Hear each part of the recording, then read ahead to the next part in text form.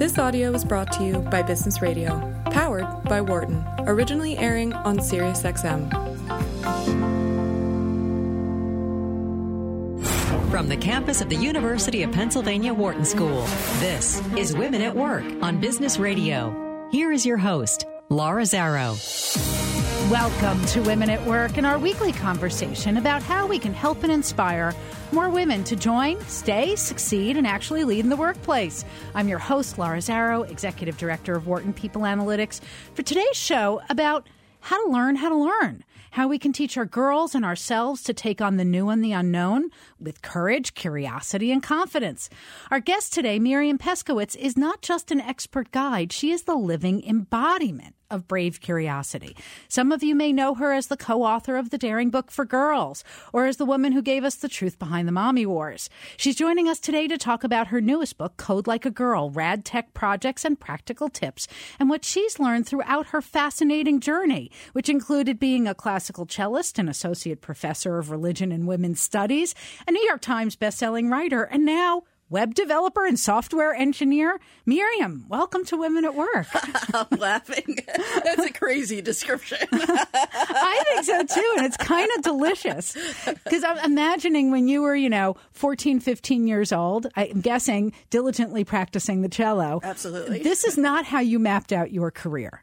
Oh, no. I thought I'd either be a cellist or I would go to law school because that's what people kind of in my circle aspire to. Yeah, it's where articulate people with attention to detail went. Exactly. To have a productive career. So tell me, how did all of this unfold? Well, it's been a whole life, and your phrase "brave curiosity" is just a great one because in some ways I think that's what I did. I mean, I kind of had an early start as a cellist, right? Not professionally, but and did you love it, or was this something that was I did love it. Yeah. Put upon you? Oh no, I really loved. When I was a teenager, I really, really loved playing the cello. It turns out that I didn't really, really love the idea of being a professional cellist. So why not? Because it's hard. It's really hard. And I'm not suggesting that you don't go for the hard. You clearly do. So what was it about it that turned you off? Right, because we want to find the hard that we really like to go for. I just didn't love being in conservatory. And I think also I have that kind of brain that's like, I like to do lots of things. So, and for listeners who may not be familiar with the phrase, a conservatory is a very serious environment for high-level musical instruction and development. That's right. I went to Juilliard Pre-College for conservatory for 2 years, and then I applied and was accepted to the Oberlin Conservatory. And I officially lasted 2 years, but I was checked out before that. The world is so big, right? And to succeed and be happy in a conservatory environment, you've got to be obsessed with it. You have to be really obsessed, and you have to want to do that thing for the rest of your life. Right. And yes. All day. Every day. All day, and without talking. Yeah, that's the whole thing. You can't talk to anybody. You're in a practice studio, or you say things like, "That should be louder. That should be slower." And so the life of a musician is one of intense focus. And so, but you were at Oberlin. There are lots of things at Oberlin. There were so many things to do, and I tried so many of them. So So my second thing, I became really interested in the liberal arts, and I thought I would be a philosophy major, but there were not enough people in philosophy. It's still a very abstract discipline. So I thought, comparative religion, that's kind of like philosophy, but with people in it. That's a great way to adapt that notion. Right. So I became a major in comparative religion, and that was not super fun, but it was really engaging, and it was global and multicultural, and it was just really interesting. So I thought, I'll go to graduate school and get a PhD in this because Oberlin is really a teaching college. So I had really good examples of professors who really loved what they did.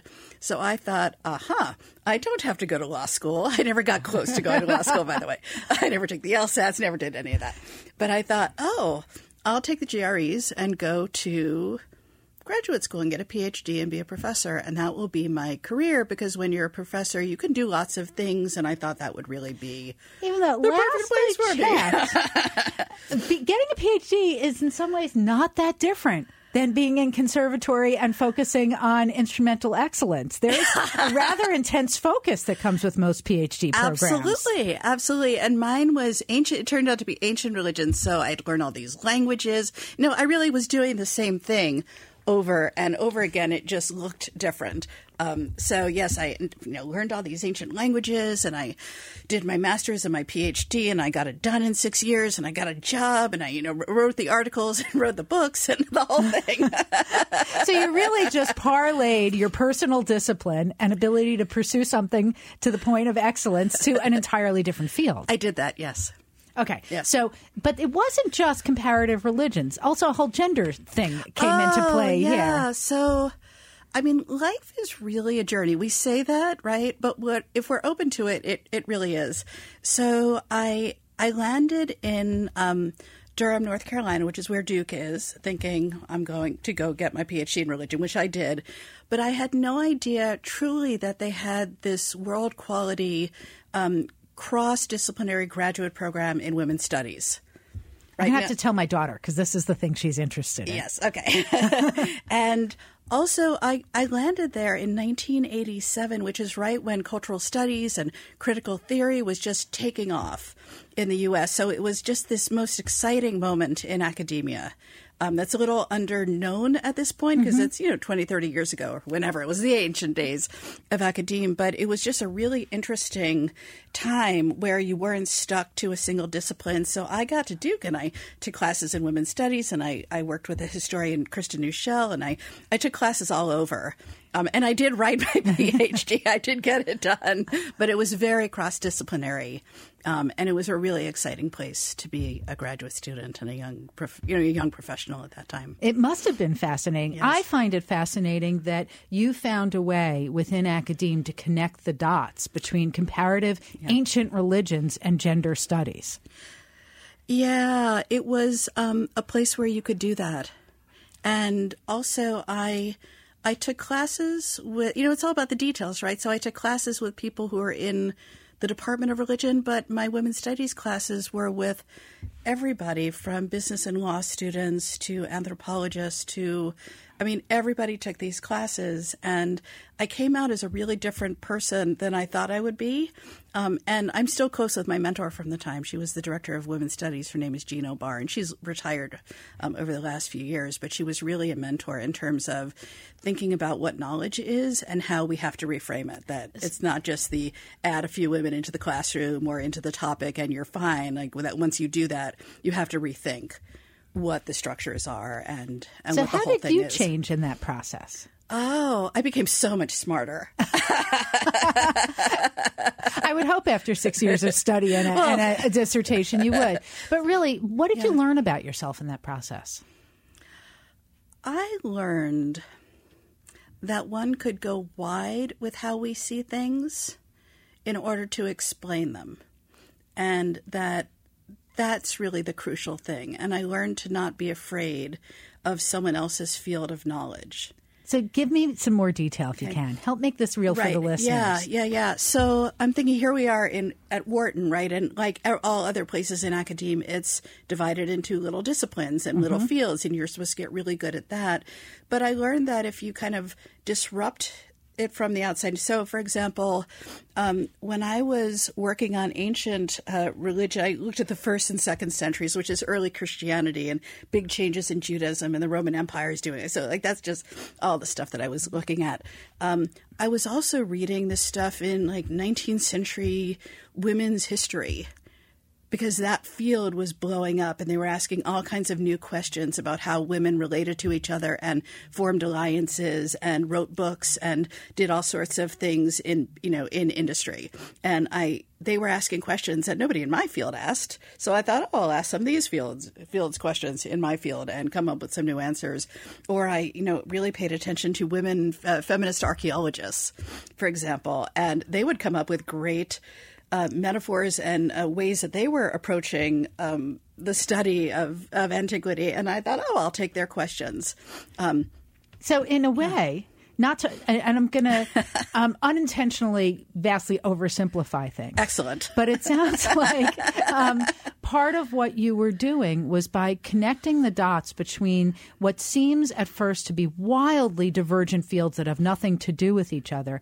You were actually connecting the dots between ways of asking questions, who asks the questions, and how that helps us understand history. Exactly. There's an example I remember always, which is a feminist archaeologist talking about imagining people with faces, historical people, because we tend not to. If you think about it, we just think, oh, they're these masses of people. And she just had this wonderful phrase. It was at the end of her book, and she said, you imagine people with faces. And that was just mind-opening to me, because once you do that, then they're old, they're young, they're female, they're male, they're everything in between of everything. And it animates and it brings the whole kind of dusty, arid knowledge to life. And also suggests that by doing this, because we talk about this all the time in business, that if we diversify who's asking the questions, who's framing the research, who's driving the projects, if that is a diverse perspective, we will get different answers than we would have gotten otherwise. Absolutely.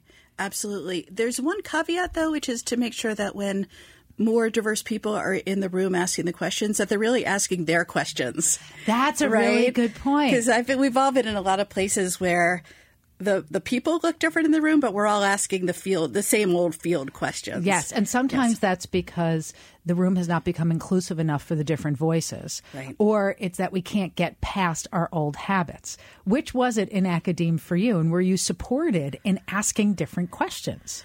Oh, that's a really good question. I was actually ridiculously well supported. So kudos to Duke for that. Kudos to Duke and to my specific professors. You know, there was just this wonderful environment where people were trying to ask these different. They were trying to ask what new questions can be asked, and what new frameworks can be used. They weren't trying to just do the same old thing. So there was a lot of excitement. So you came out of this kind of self-created exploration. Right. And went on tenure track. Actually, got tenure. Got tenure, yeah. You were teaching. You didn't stay at Duke. Where'd you go after that? Oh, I went to the University of Florida in Gainesville. Okay. Yes. And busy teaching students, doing research? Doing all of that and more, yes. And then what happened? It wasn't as Because I'm not talking to like a department chair right now. No, I'm not a department chair. So basically, the University of Florida gave me tenure after 5 years. Well done. Because that's what they did. And I was, as you can imagine, a young maniac. So I thought, okay, you're doing it in 5 and not 7. And so just fine, so people can clue into what kind of superhero you are, there's usually a 7-year path to tenure. Right. And so, okay. So right. super achiever here, you got in 5. I got in 5. And then I got pregnant. Okay. So first child, I was married at the time, and I was also commuting between Gainesville and Atlanta and flying all over everywhere. So I was 34 years old, and I had just gotten tenure, and I was just exhausted too. I would imagine. And then I was pregnant. So here's what happened, and this is all about women at work, right? So I busted my you-know-what, and and I was like, I'm pregnant, so I'll just go to the dean's office and figure out what the family leave policy is. So I did that. And what year was this? This was 1980.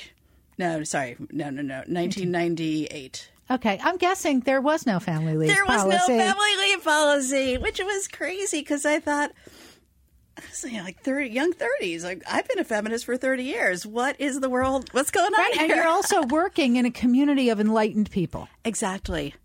So I was shocked, right? And then it turned out when I dug a little farther that a lot of employees at the university had some kind of basic family leave, but they still imagined that professors were men and thus didn't. So the maternity question. That's right, had not come up. And of course, and nobody had also thought, maybe dads might want some time off too. So nobody what a had novel thought about concept, any of right. this. Right. Or that a family might be constructed of 2 dads. Two dads, 2 moms, or anything. They had not thought about this at all. So for those who just tuned in, you're listening to Women at Work here on Business Radio, powered by the Wharton School. I'm your host, Laura Zarrow, and my guest today is Miriam Peskowitz. She's the author of Code Like a Girl and The Daring Book for Girls and The Truth About the Mommy Wars, which I have a feeling we're going to talk about in just a moment. I'm Laura Zarrow, and you're listening to Sirius XM 132. So with all that, So now you're ready for maternity leave, for which there is no real system there. Right. The real system was you're supposed to give birth in June. That would have been handy. That would have Recover been handy. over And then you have the summer. summer, and then you get right back to work, which would be fine if it worked, but it's not fine. These things rarely work that way. Exactly. So, because details matter. So what happened is that the official line was, we don't have this. Right. But then the secretaries of the dean's office called me the next day saying, well, we have this thing and you can do this leave or that leave. Like they had this weird workaround that they did. So I think that's they were jerry-rigging leave for you out of other policies. Exactly. And if you're in the hospital, they said, oh, are you going to have a home birth? And I said, I hadn't really thought about that yet. And they said, well, don't have a home birth because if you're in a hospital for overnight, we can get you this medical leave thing. But they had figured out how to jerry-rig the system to help usually young mothers who were professors who needed this. So on one hand, kudos to them for exactly. It's like the inside secrets of the network that helps and that they were trying to help. But it's insane that that's what it had to be. It's totally insane. And in the end, I kind of took unpaid leave and I had a baby. And that's when I also had a moment to think about what I wanted in life. And did I want to keep being a professor or did I want to start anything else? And I realized what I really loved about a professorial life was the writing. And that gave me my answer about what would be next. So this really was a significant. So while you had a small zigzag in moving from music into scholarship, really. This is now your next zig in the zag. That's right. Act 2 or 3 or whatever it is. So that you're carrying the part of this where now your head's filled with all kinds of information and a process of learning. But you're going to start writing. And you're now a new mom with a young baby. And this is around when I had my baby, too.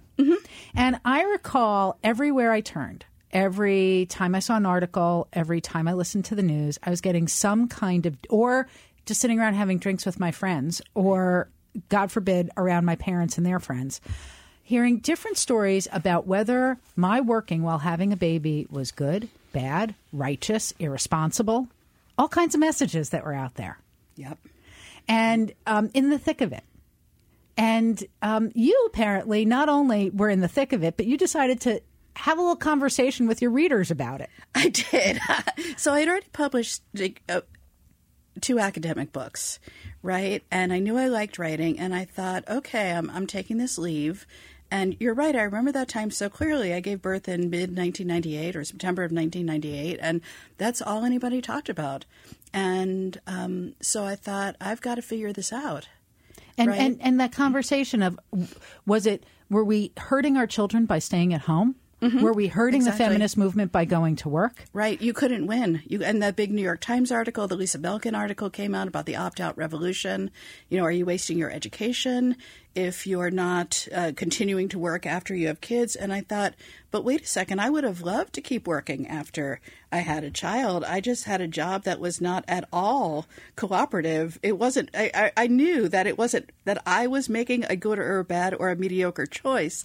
It was that the structures of how we work were not enabling any decent choice at that time. And for those of you who are just tuning in, this is Women at Work on Business Radio, powered by the Wharton School on Sirius XM 132. And I'm talking with Miriam Peskowitz about what we came to know as the Mommy Wars. That's right. And it was all over. You said before, you go to the playground or you go to lunch or you go have cocktails or wherever it was. You couldn't open a magazine or a newspaper without someone someone talking about or reading something about this.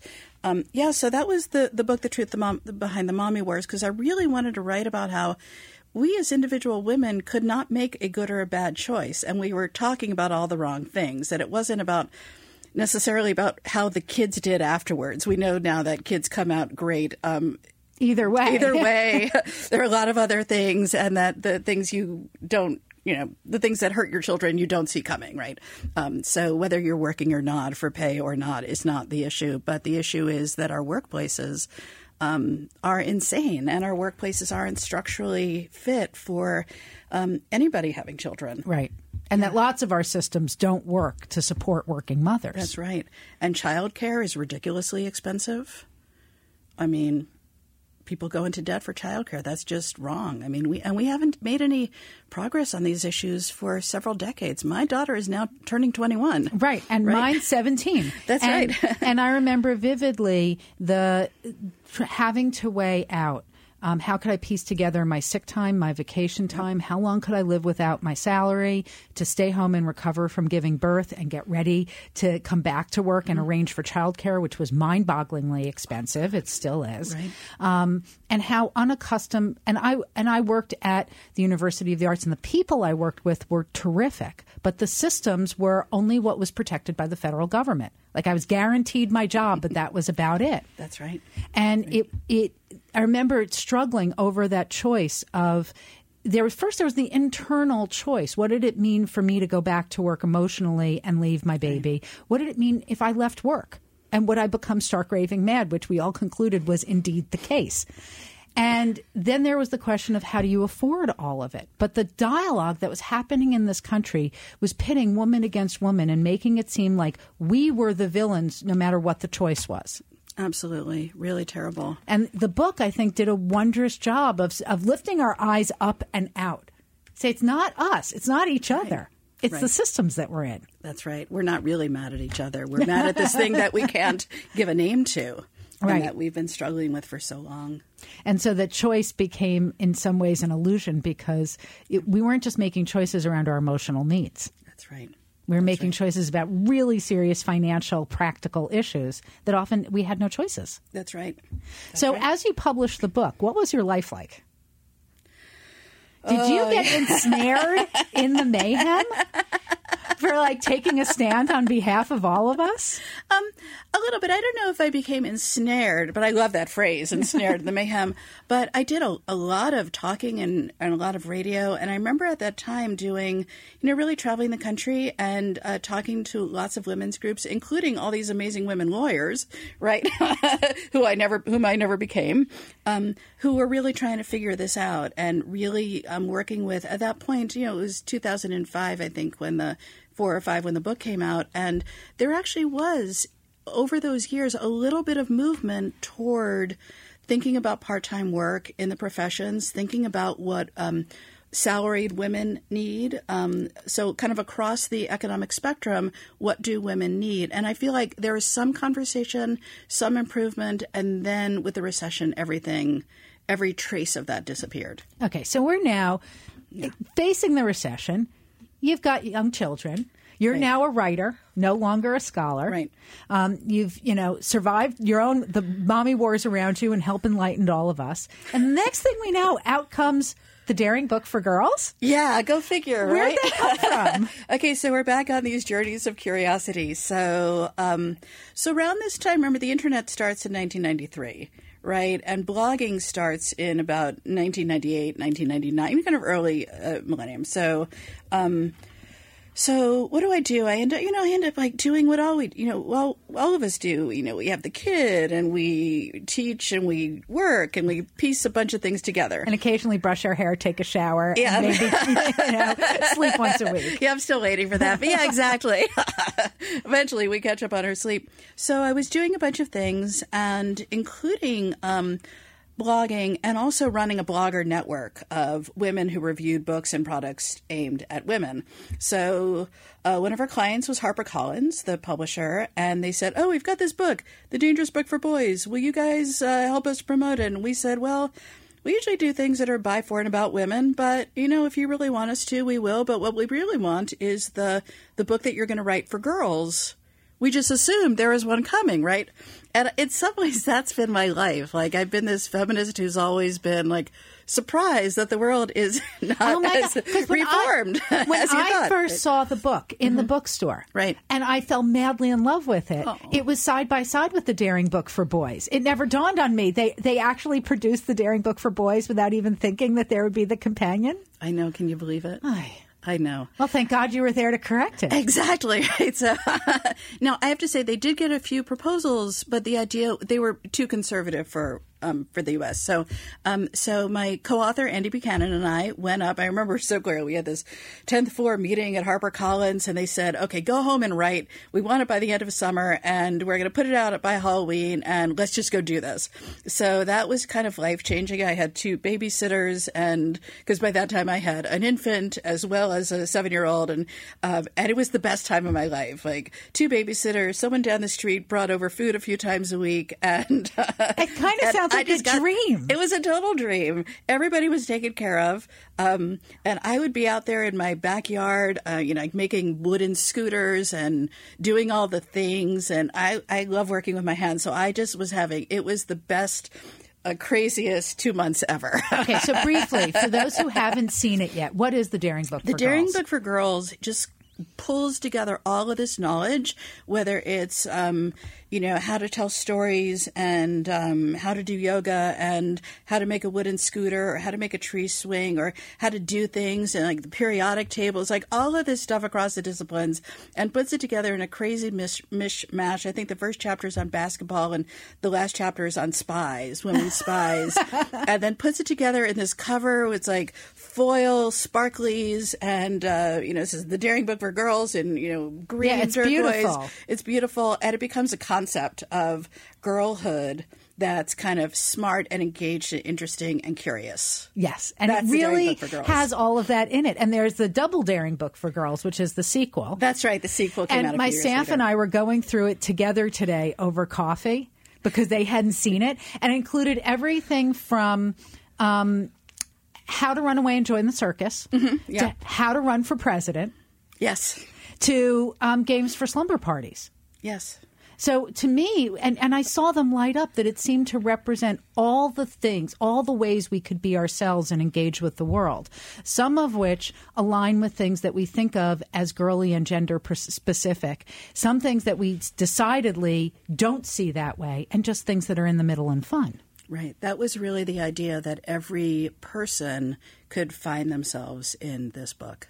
Yeah. And right. That there's not just one way of being a woman or a girl at any age, and that we shouldn't feel constrained by all the things that are there to constrain us. And I'm glad you bring up the idea of being a woman and not just a girl, because we all now want to do the things in that book.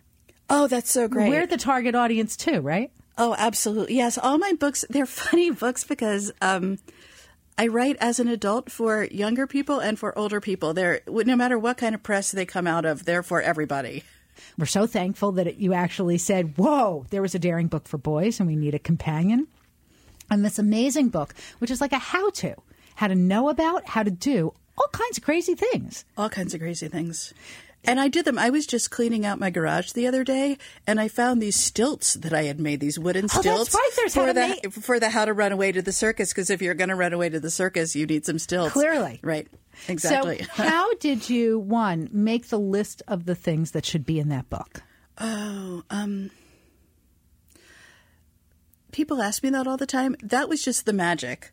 Right, of 2 people sitting in a room and saying, oh, I always want to know about this. Oh, I think that's great. Hey, what about this? And there were a lot of conversations with friends, with people around the nation. Someone suggested those sit-upons that Girl Scouts use. I remember those vividly. That's right. Apparently, we found out they only use them in the East, but not in the West, because the West Coast trails are dry. Oh, so you don't need the wax cloth sit-upons. Exactly. So things like that. And the sense of what I was paying attention to what my own daughter was learning in school, and just thought, oh, what about some classics, and what about I don't know, what about inventors, and what about how to dye your hair with Kool-Aid, which I think was my and who the Nobel Prize winners are. Who the Nobel Prize winners were, and the book isn't preachy at all, but things like, let's look at all the world leaders who have been women, and, implicitly, why haven't we had that in our nation? How come there are, 14 million pages of women scientists and inventors, but we don't know about any of them publicly? So, there was a real feminist critique and a feminist intervention in the book that was not kind of stated. Along with how to make a Chinese paper lantern. Exactly. Like things that were just beautiful and fun. Exactly. Okay, so now we've had this, we've zigged, we've zagged. We've gone from your life as musician to scholar to professor to writer, and now you're making stuff, you're building stuff, and you're teaching us how to build stuff. Did you really make and do everything in that book? If you put it together with your hands and there were directions, yes, we did that. One of us did that. Usually Andy was the crafts and I was like the wood and things like that. There was, I'm hedging a little bit because I used to say, oh yeah, we did everything. And there was a little paragraph about getting out of quicksand. And one time at an event, this lovely 11-year-old girl said to me, did you really fall into quicksand and you had to get your, and I'm like, no, I actually didn't. So not everything. I'm guessing you didn't run away and join the circus. I did. You know what? Maybe next. Okay. Yeah. There's still things to do. There's still things to do. Life is long. Okay. So it really struck me. One of the things about the tone of the book that is so engaging and comforting, but I think important, is that you're giving, it's like a cookbook. Right. With very easy, simple to follow, encouraging instructions and pretty illustrations. But it tells you how to take on these things that can seem out of reach.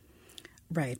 Because if you can walk into a hardware store, which is kind of a culturally guy space, and go to the back and find one of the usually guys and ask for the certain kind of bolts that you need to make your own wooden scooter, you have figured out a lot of things about life. You figured out how to walk into a space where it doesn't look like you and do a thing that you didn't think you could do before that's not going to kill you and not going to really even, you might be embarrassed for a moment, but usually they're like, wow, you want a bolt. Cool. I mean, they're crazy, those guys in the hardware stores.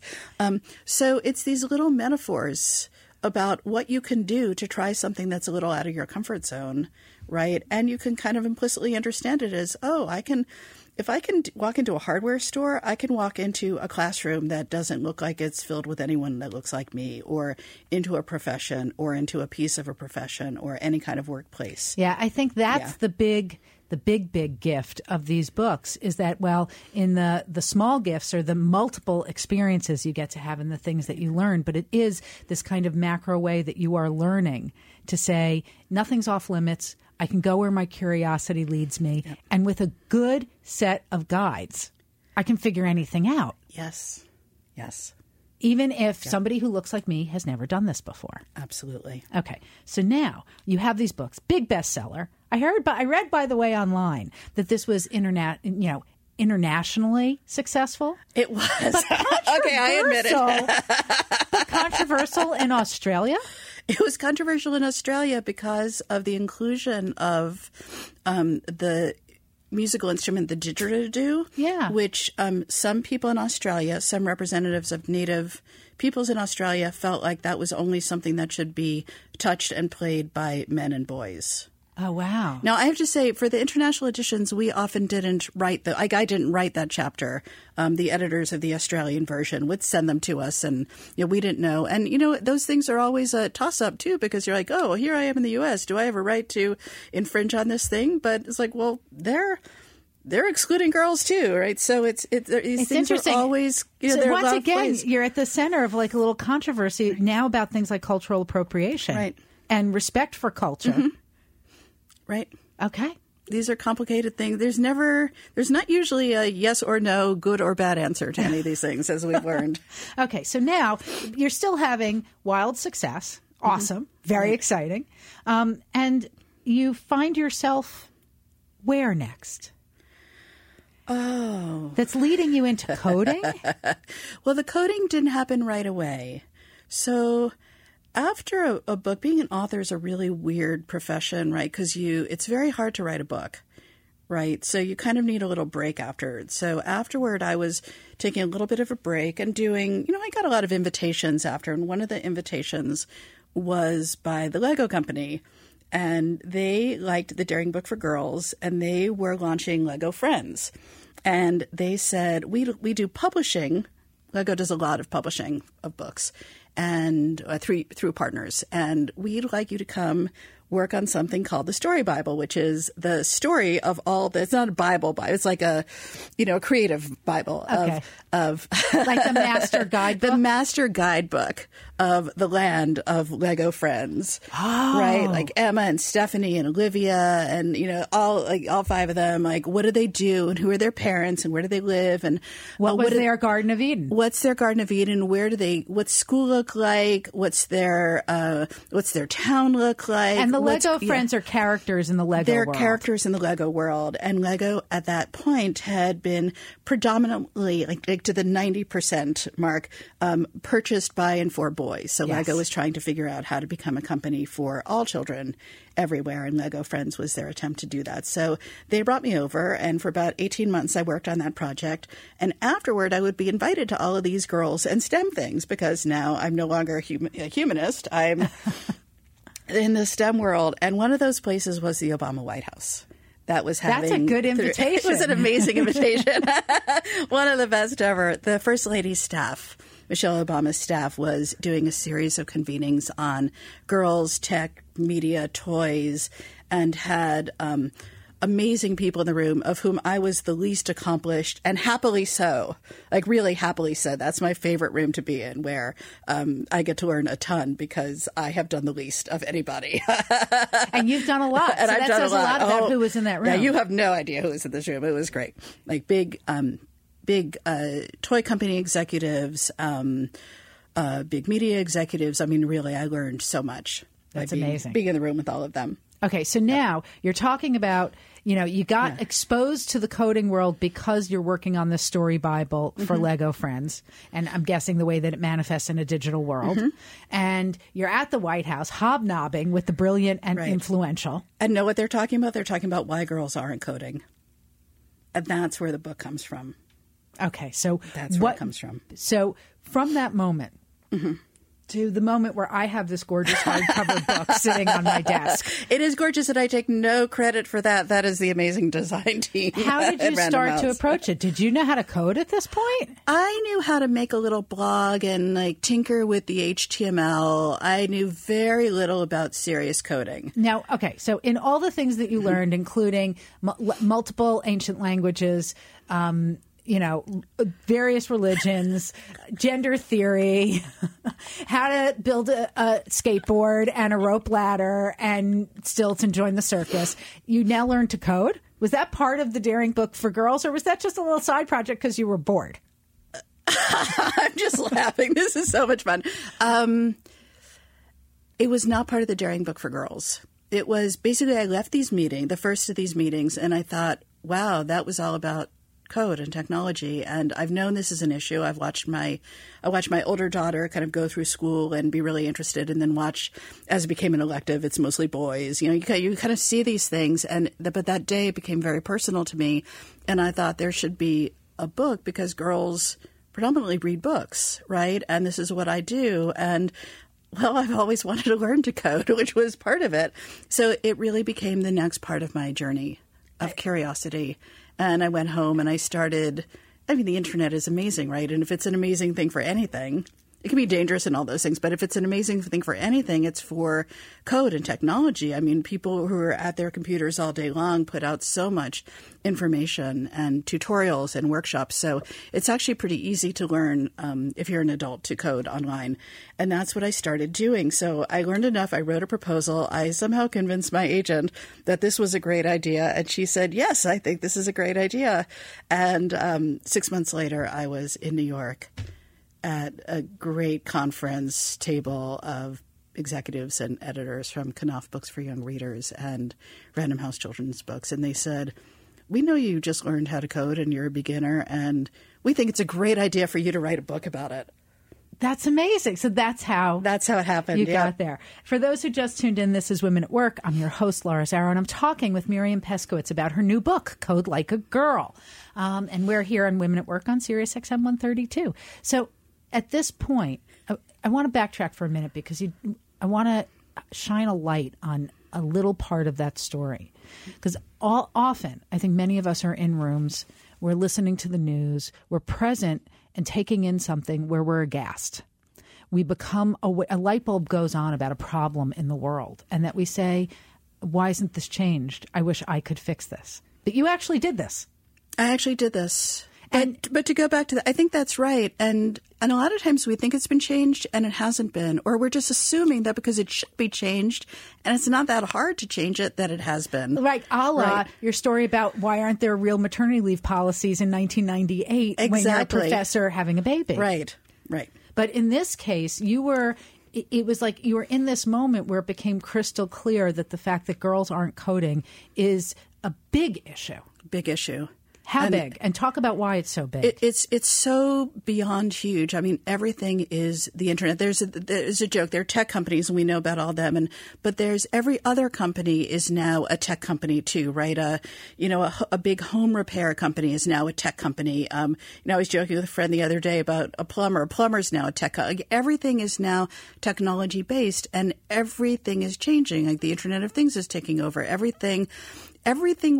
Pretty much everything we do on the grid is figured out by a tech team working with coding languages and associated devices.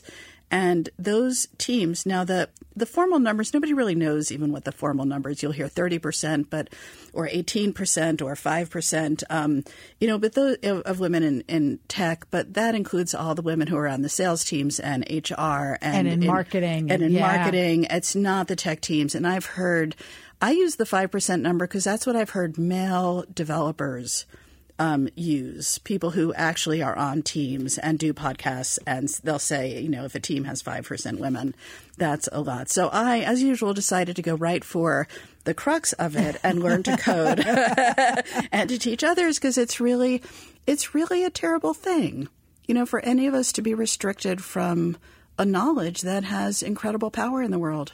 Yes. And also going back to what you were talking about with your own scholarship, by not having diverse people coding, the code is written differently and it solves different problems. That's right.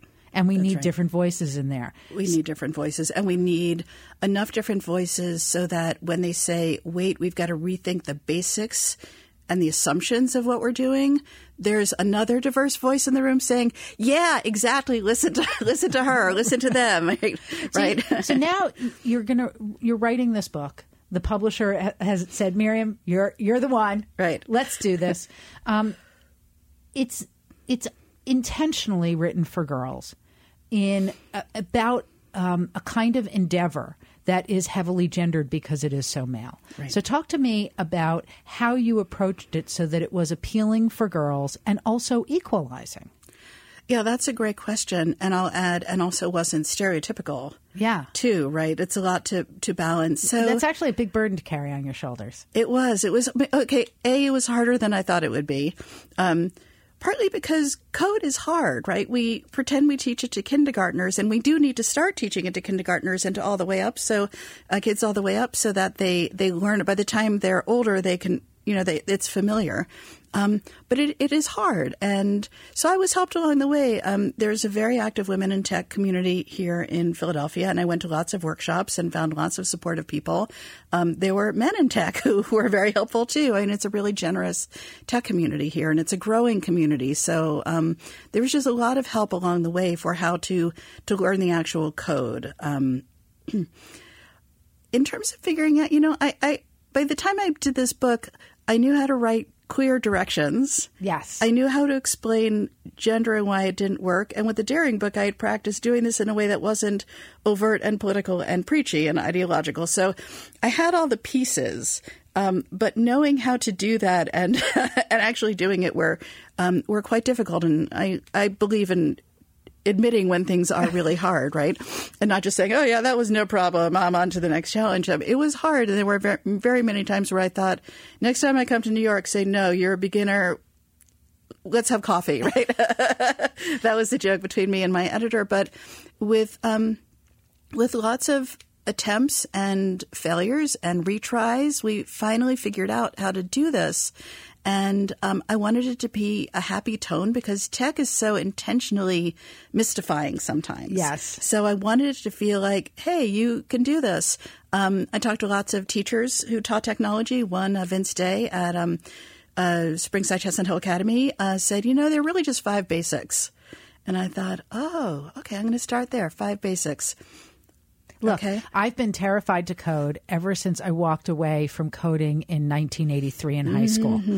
And it tells everybody just how old I am. But anyway, you made me actually look at my browser and start clicking. Like, I felt unafraid to start to try.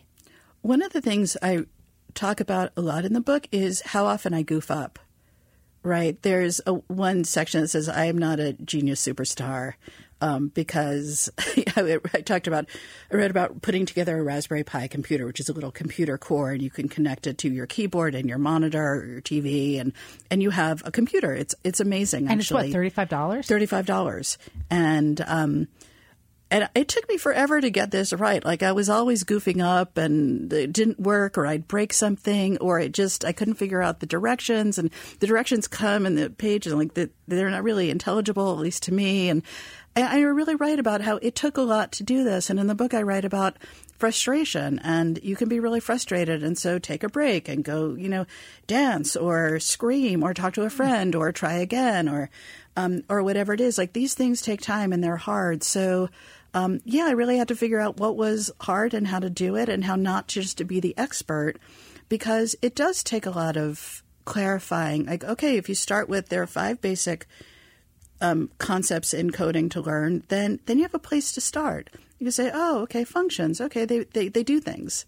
They're the code we put together to make something happen. And then you can say, oh, what's a variable? Like, that's just these places where we store information, and we can change the information. And that's why they're called variables, because they vary, right? You can put new information in them. And it kind of built step by step, right? Just the way any work of writing or production happens, right? And I could see where your expertise in explaining things in engaging ways came to play here. And some of the things that I think are fantastic about the Daring books, that it's like, here's vocabulary, here's how to understand these words. Right. But there was a purposefulness, I think, a consciousness to that tone of, look, I struggled with this, and how excited you were when you got your Raspberry Pi to work. It's amazing. That's the thing about code, is that it feels like magic. When it works, it just feels like you did something magical. And I hope that's the tone that people really get, because it's easy to make it seem dry and like boring and like, oh, you just sit and stare at a screen and nothing's going on. But when something works, it's really extraordinary. It is extraordinary. And so one of the place where I first learned about girls' tendencies to be afraid of failing in coding was through Reshma Saujani and Girls Who Code. When I think about what they're doing, so important and so enlightening to see how she tuned into the fact that girls were erasing their mistakes, they were ashamed of them, and to see how you've carried this. There's an important shift in what you've done with this book, which is this is not just for girls who code, but quite purposefully coding like a girl. Right. So tell me what that means and the form that took in the book and why you approached it that way. So one of the key elements that I was thinking of while writing this book was perfectionism, right? Because it's what destroys so much good stuff, so much talent, so much ambition. Oh, please, every day. Every day, right? It's like, oh, I can't do that. It can't be perfect on the first try. I won't even do it. And I was thinking about how perfectionism is not now just something that girls experience, but something that boys experience too. So I thought coding like a girl is letting go of the perfectionism that keeps us back from actually trying something and failing and trying again and iterating and trying again until maybe you get a little piece of it. And I thought perfectionism was like coding is a great kind of antidote to perfectionism, because developers and coders don't expect that something's going to go right the first time. They expect that you put some code on the screen and then you figure out whether it worked or not. And if it didn't work, you ask, how come this didn't work? And then you figure out and that's half why. The fun of it. And that's half the fun of it. And that's just an assumption of the world. And when I realized that, I thought, oh, now I have one of the core emotional pieces of the book, right? Because a book has to be emotional. Otherwise, it's just... And it really is. It's so I filled wanted with to that bring kind emotion. of joy and the complexity of the feelings that you have. That's right. And this is all of what we bring to the learning process, right? So perfectionism just doesn't matter. Like, you can feel free letting go of your perfectionism here, because that's what coding is about. It's always going to be a mess. It's always going to take multiple tries. It's not a performance. It's not a performance. And the assumption is not that it has to be perfect on the first try or the 10th try or the 15th try. It's all about refactoring and redoing it and retrying. And an ongoing process of learning and improving. Exactly. That could go on endlessly as long as our curiosity takes it. Exactly. And then it really does feel like magic when it works. Totally. So the other thing that is often magic for me are things that light up, things that sparkle, things that delight our friends. That was another aspect of what the projects were that you were leading the reader to code. Talk to me a little bit about how you pick those things. So you can just code and create things and you see the result on your screen, right? And then you can also attach a little, through wires and cables, attach a breadboard to your computer, and you can light up LEDs, or you can set off motion detectors, and you can then program your machine to respond to that. And that's really what the Internet of Things does, right? We have, so much going on now in terms of smart cities and, refrigerators that can reorder your milk from the local grocery when it goes, your supply gets low. And I wanted with that, all of that is too hard for beginners, right? As we know, but I wanted to have some sense of giving my reader some sense of, hey, this is how it works. Like, you still have code, and through a series of wires or wireless connections, it goes to a device, right? And that device can do what your code tells it to do, and that device can also take in information and send it back to your machine.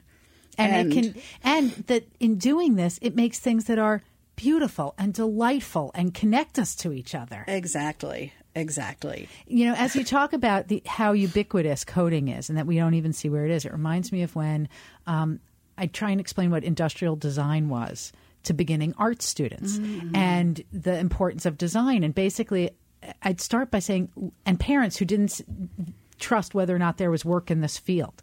And I'd say, well, look around the room. Every single thing in front of you was designed by somebody. This is taking that to the whole next level and going digital, because it's everything that's functioning electronically is basically coded. That's right. So, there's a tremendous amount of work there. Tremendous amount of work. Huge opportunity to impact the world around us. And we need women's voices in it. We really need women's voices. Plus, you made it seem like fun. Oh, it's really fun. And I met the most amazingly wonderful people doing it. Well, Miriam, I have to tell you, coders are really fun. I love the tech world. As a byproduct, I got to meet one of the most wonderful people. I'm so thrilled that you joined us on the show today. Laura, thanks for having me. It's really been enjoyable. If people want to get your books, find out more about you, where can they go? They're at every bookstore around town, or on Amazon or Target.com, the usual ways that you can find a book. And thank you all for listening today. For more guest interviews, check out our Wharton Business Radio Highlights podcast on iTunes and Google Play.